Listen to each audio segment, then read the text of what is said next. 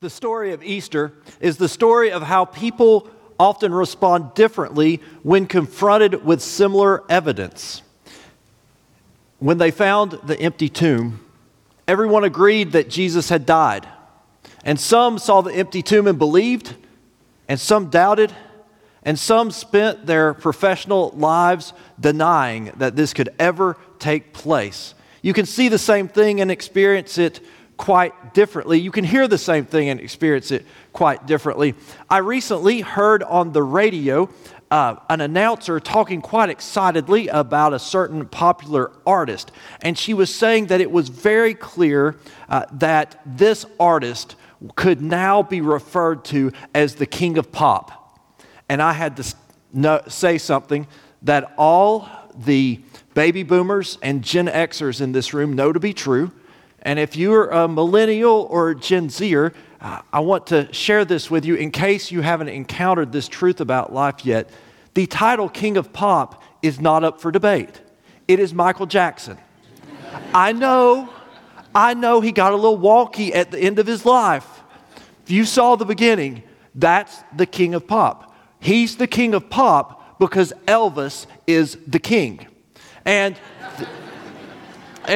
on this Easter, I've been told that people expect the pastor to address eternal life and what will happen. So, as I've shared from this pulpit before, I want you to know that in eternity, I believe I will have the chance to ask God 3 questions. And those questions will be, why do bad things happen to good people? Explain the resurrection. And could I just sing Fools Rush In one time like Elvis did? Is that a possibility? Because if it is, I'd like to sign up for that. Well, while I'm here. Well, my family's from Memphis, my mother's side. My grandfather worked in the hospital.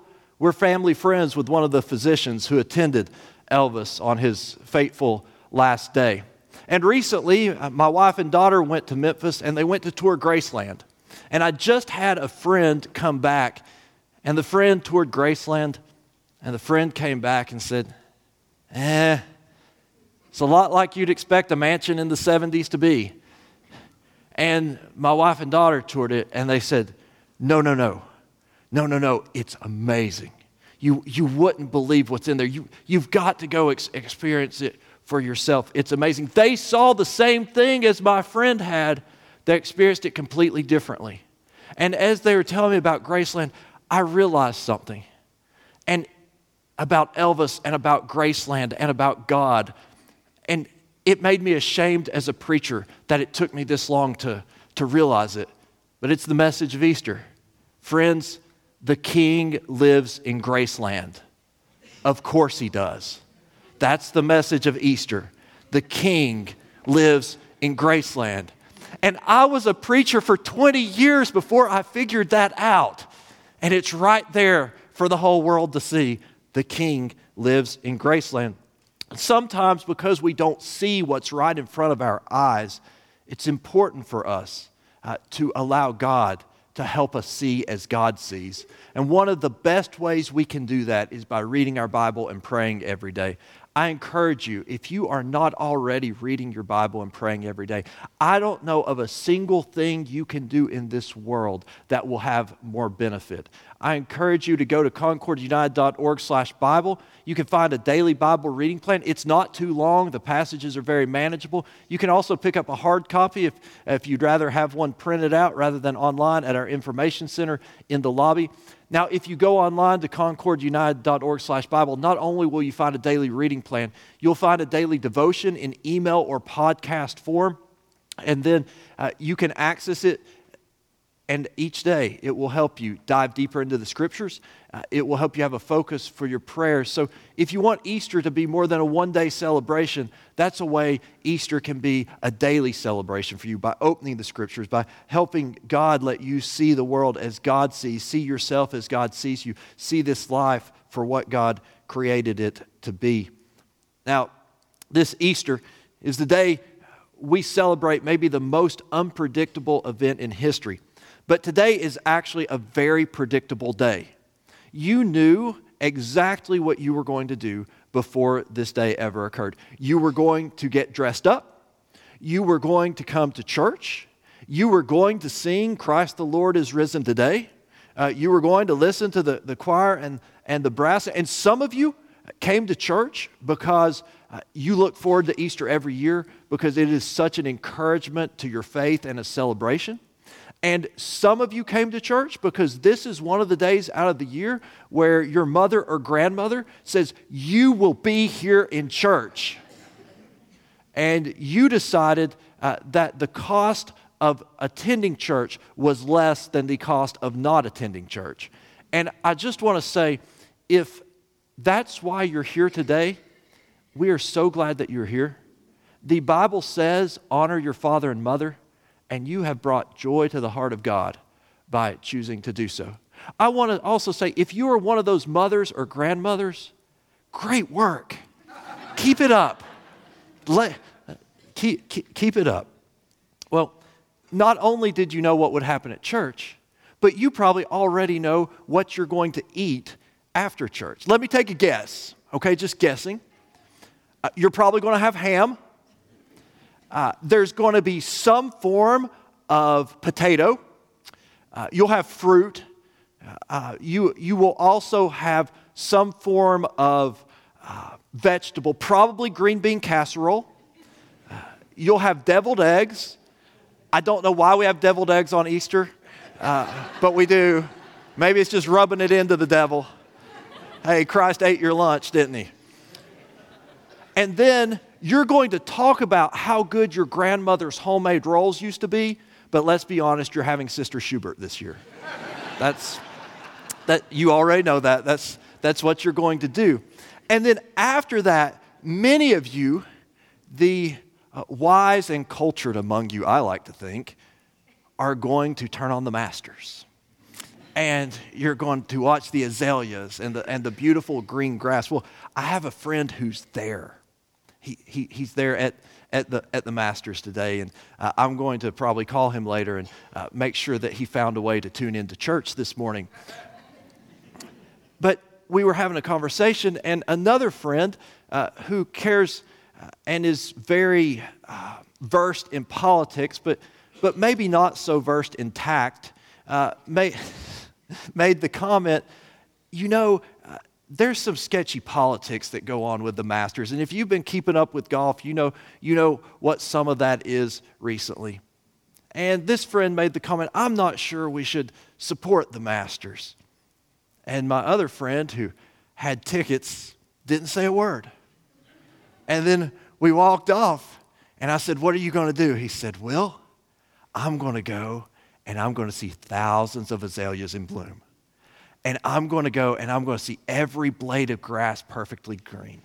And I'm going to go, and I'm going to see these professional golfers hit a ball, and I'm going to watch it stay in the air for 8 seconds. And then he starts counting 1 Mississippi, 2 Mississippi. And I said, I know how long 8 seconds are. And he says, but do you? 4 Mississippi, 5 Mississippi. Because he had been before. He said, Will, it just changes you. He said, I'm not going for politics. I'm going for an event. Friends, Christianity is the one religion in the world that's based on an event. Other religions are based on charismatic leaders. Other religions are based on philosophies of life and theologies about God. Other religions are based on political movements. But Christianity is based on an event. On Good Friday, the Jesus movement was defeated and dispersed. It was done. There had been other people who claimed to be the Jewish Messiah before. They had been hung up on crosses just like Jesus was, and nothing ever came of it. And on that Saturday, it looked as if that would be the case. And on Easter Sunday, everything changed. Everything changed on Easter Sunday. It's said that the church was born at Pentecost, and that might be true, but the church was conceived at Easter with this Lord who had risen from the dead, who had conquered hell, death, sin, and the devil. And the world was waking up to the news. I want to share with you the story of some of the first to find out the news. This comes to us from Luke's Gospel, the 24th chapter. But on the first day of the week at early dawn, they came to the tomb, taking the spices that they had prepared. They found the stone rolled away from the tomb, but when they went in, they did not find the body. While they were perplexed about this, suddenly 2 men in dazzling clothes stood beside them. The women were terrified and bowed their faces to the ground. But the men said to them, "Why do you look for the living among the dead? He is not here, but has risen. Remember how he told you while he was still in Galilee that the Son of Man must be handed over to sinners and be crucified and on the third day rise again?" Then they remembered his words, and returning from the tomb, they told all this to the 11 and to all the rest. Now it was Mary Magdalene, Joanna, Mary the mother of James, and the other women with them who told this to the apostles. But the words seemed to them an idle tale, and they did not believe them. But Peter got up and ran to the tomb. Stooping and looking in, he saw the linen clothes by themselves. Then he went home, amazed at what had happened.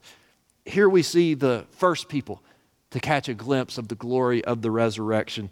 The women who'd gone to faithfully anoint his body and to honor him, they encounter not only the empty tomb, but they encounter an angel who tells them this message. And we don't know exactly what they felt or thought, but we know they passed this message along to the disciples. And we know some of the disciples didn't think much of it. Maybe the hysterical hallucinations of grieving women. But Peter was amazed. Peter wanted to go see for himself. And when he got there, it said he left amazed at what had happened. Something changed. Glory changes us. Two people can look at the same thing and hear the same thing, and they can respond entirely differently. But when you encounter glory, when you come face to face with God's glory, it's not the same anymore. It changes you. And it's sad when we have God's glory all around us and we don't see it. And that's the case all too often. I discovered a way in which that's the case that I wasn't aware of this week. Did you know there's such a thing as a mental health condition called insta-dysphoria? Do you know what insta-dysphoria is? Some of you are on Instagram and you know it has filters, right? There are people who go and have surgery done to try and look more like their pictures when their camera filters are turned on. And it's called insta-dysphoria. They think somehow that how they look when a camera is doing all kinds of crazy tricks on their skin and on their body is more gorgeous than the body that God created for them. That the body that God designed for them before time even began. That somehow they think that modern technology is better than God's design. And it's a real problem for some people. Sometimes we look at our world and God's glory is all around us.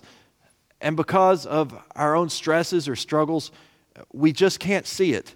It's right there in front of our face, but we just don't realize it. I'd like to share with you today the story of Matt and Katie. Matt and Katie met as young adults, and Katie wasn't sure what to make of Matt. He seemed to be interested in getting to know her and asked her to go out to dinner, and she went out with him several times. She found out that she really liked him quite a bit, but when he began getting serious and talking about marriage, she began pushing him away. And eventually, she told him they needed to cut things off. He wasn't sure what he had done. He talked to his guy friends, and they couldn't figure it out. So he talked to his girlfriends, and they couldn't figure it out either. And many of them said, just move on. Just move on. But Matt didn't want to move on. And Matt didn't yet know all of Katie's story. He thought he did, but there were parts she'd kept back from him. When she was a young child, she thought her life was perfect. She had a younger sister. They lived in a happy home. And one day, their parents split up. Their dad started a new family across town and always treated them like somehow they weren't as important as the new family he'd begun. Her mother, she said, was hardworking and tried to make sure they had what they needed. But over the years, she watched her mother become more stressed, more strained, and eventually she noticed her mother was having a glass of wine with dinner and then 2 glasses, and then she noticed that her mother wasn't always fully functional in the evenings. She took it upon herself to sometimes cook dinner.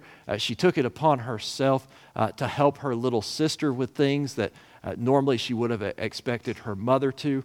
She was a great soccer player, played in the band. Those kind of activities kind of went by the wayside because she felt like she needed to get a job in high school so she could provide for herself. She went to college, and in college she had a relationship with a young man, but they went out to dinner one night. He had too much to drink. Thankfully, she demanded the keys. She drove him home, but given that background that she had, this was not a pardonable offense, and she waited, and I later learned she called him the next morning to break up at 9 in the morning. I asked her, I said, why did you call him at 9 in the morning? She said, because 9 o'clock is the beginning of business hours, and this was a business conversation. Well, Matt couldn't figure out what was going on. She said she needed a little space, a little time to herself to figure things out. After a week and a half, he called her, but the conversation was awkward and stilted. And then he didn't hear from her for about 3 weeks. And he felt like this relationship that he thought he wanted to spend the rest of his life in, he felt like it was on life support. And he said, I had to do something. I had to do something. I had to have some way to see if there was a way this could work out. But the phone wasn't working, and I needed an excuse to go by her apartment. So he found his excuse. Unfortunately, several weeks before Valentine's Day had come and gone, but it was St. Patrick's Day. So Matt, being rather creative, called up the local chocolate shop and said, do you have any chocolate-covered strawberries? They said, yes. He said, do you have any green chocolate-covered strawberries? They said, no, we don't have any green chocolate-covered strawberries. He said, do you have any green food dye? They said, yes. He said, could you make me a dozen green chocolate-covered strawberries? They said, we're very busy. He said, what would it cost? He said he thinks they just pulled this out of thin air. They said $100. He said, I'll do it. So he shows up with 12 green chocolate-covered strawberries, and he knocks on the door. And he shows the chocolate-covered strawberries to Katie. And he asks her how she's doing, and they have a brief conversation. And he finds out that she hasn't begun dating anyone else. And he says, well, could we try it again? And she says no. And they get ready to say goodbye. And she looks at the chocolate-covered strawberries, and she says to him, she says, why haven't you given up on me? Why are you still coming after me? You see, what she was dealing with is she had developed this thing over time that the people she trusted most, they tended to let her down. And she just wasn't sure she wanted to let somebody else have that opportunity in her life again because it had happened too many times before. And she said, why are you still coming after me?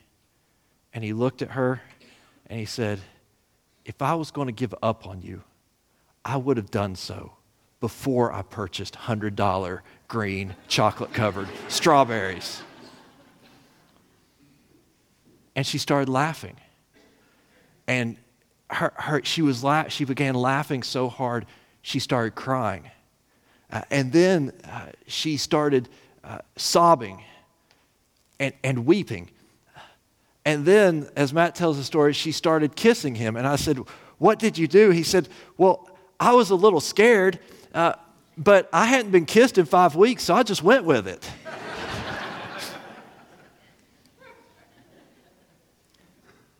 What she'd been encountered with was a love that wouldn't give up on her, a love that wouldn't quit. She came face to face with that love, and it changed her. They say when you see a rainbow stretched all across the sky, or you see the world from a mountain peak, or you look out on the ocean, it changes you. You know that. It just does. Something changed in her in that moment. She found out this was different. I can trust this. Something changed. Friends, we all need that moment. Christian faith for you might begin as a set of beliefs, but it eventually must become an encounter with the risen Christ. It must be your own face-to-face encounter with glory, your own face-to-face encounter with love, if it's going to be real for you. We just read about Peter's encounter, and he saw the empty tomb, and something changed inside of him. Now I want to share with you, if we had time to read all through the 24th chapter of Luke, the next story is about some of those disciples who, when they heard it from Peter, they didn't believe it. Just seemed to them like an idle tale. Well, they were walking on this road known as Emmaus. And they were down and they were depressed, and this stranger came beside them, and he was like, "Guys, you're being really negative. Can you explain all the negativity to me?" And they told him what was going. They said, "Don't you know? This was the man, and he's gone. He was the guy. He was the Savior. He was the Messiah. He was it. It's done. It's over." And then this man became the worst grief counselor you can imagine. Let me tell you what they tell you not to do when you're counseling people going through grief. They tell you not to criticize and demean them. And this man says, "You're fools. You're fools. Why are you even upset? You're fools. You don't even understand the scriptures."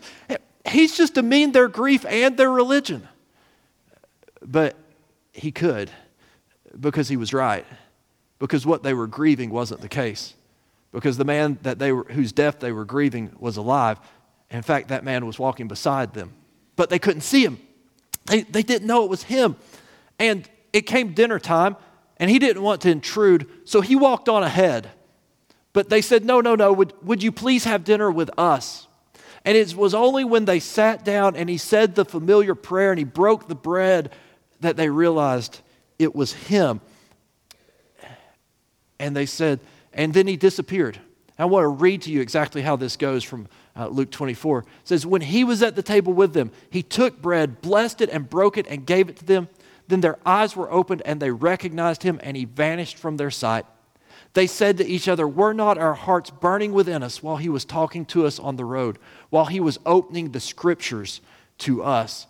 That whole time he was teaching them, they said their hearts were burning. It really changed them. Their beliefs were really important, but they didn't get it. It wasn't real until they had dinner with him.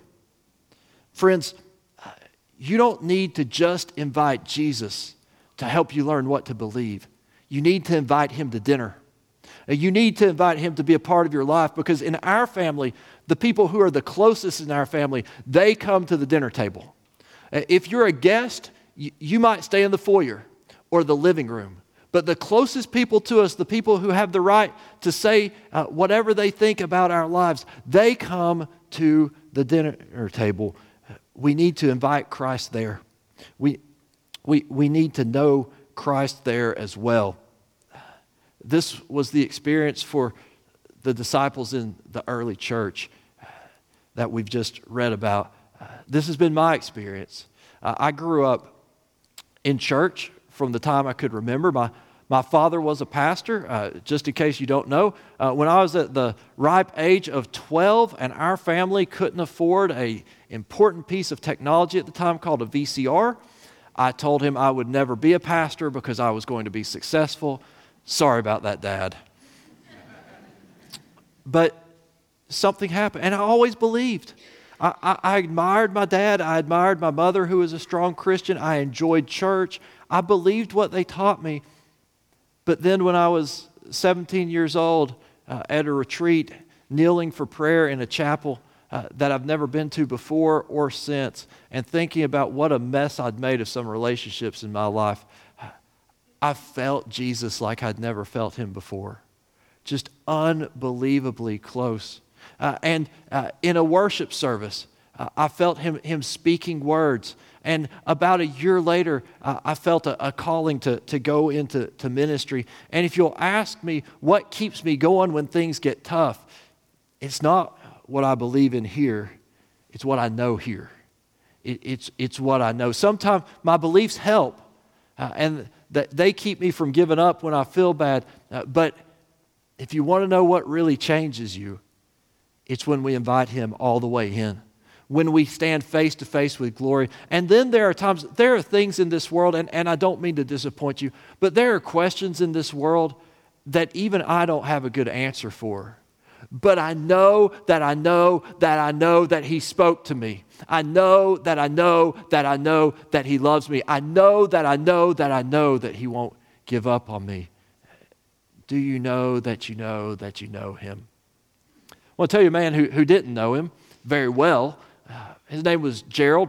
Gerald went to one of the first churches I was a part of. Gerald was a good guy. He went to church because his wife liked church and wanted to raise the kids in church. And I love people who are honest. And so we came out and I greeted his kids and I greeted his wife. And I remember shaking hands. I don't remember my first, second, third Sunday. It was early on in my time there. And I shook their hands. And the wife came out and said, "Great sermon, Pastor." Kids came out. They're running towards the car. Gerald stays back for a second. He goes, "We're really glad you're here. I just want you to know I don't buy what you're selling." All right. Thank you. Thanks for being honest. And I got to know that he would volunteer and he'd help out, but he had all these questions about God and could God really be real? And if God was real, could God really talk to us? And I would always kind of tease him. I'd say, "Gerald, have you spent your time in prayer today?" And he said, "Why would I do that?" I said, "Because God just," and I'd say something like, "God just might talk to you and you could use it." Well, one day his wife had to have surgery. I went into the hospital and we spoke and had the things you say but before surgery. And then he says, would you have a prayer with us? And I had a prayer. We walked outside. And as often happens, as I'm leaving, sometimes the family member will follow me out to say things they don't want to say in front of the patient. And he followed me out, and I took that as a bad sign that they were worried that this could be worse than it was initially thought. And he told me, he said, I've been more upset about this surgery than anything I've ever been upset about in my life. And he said, I want you to know I prayed about it, and I think God spoke to me. And I feel like I have some peace, but I can't explain it. I can't explain why God would speak to me. And in that moment, Gerald had found himself face to face with glory, and he'd learned what the world learned back that first Easter Sunday. Friends, the King of Kings, lives in Graceland. Always has, always will. Amen. Let's pray together. Jesus, our Christ, you are King of Kings and Lord of Lords. You hold our futures and forever in your hands. And O Lord, you have suffered on our behalf. You have walked the dusty road to the cross that we might walk the road that leads to eternal life, knowing you, serving you, living within your kingdom. We ask, O Lord, that you would open our eyes, for we believe through the power of your Holy Spirit you are all around us. Let us see the glory that is in front of us, the glory as of a Father's only Son, full of grace and truth. Amen. Thank you for listening to this sermon from Concord United Methodist Church. This podcast is a ministry of Concord United, and we would love to hear from you. To contact us, please send an email to podcasts@concordunited.org with sermons in the subject line. For more information about Concord United, including worship times, service opportunities, mission efforts, and classes, please visit our website at concordunited.org. We also invite you to download and enjoy our daily devotional podcasts presented by the pastors and members of Concord United. Finally, we would appreciate it if you would leave a rating and a review of this podcast so that others can discover it and benefit from it.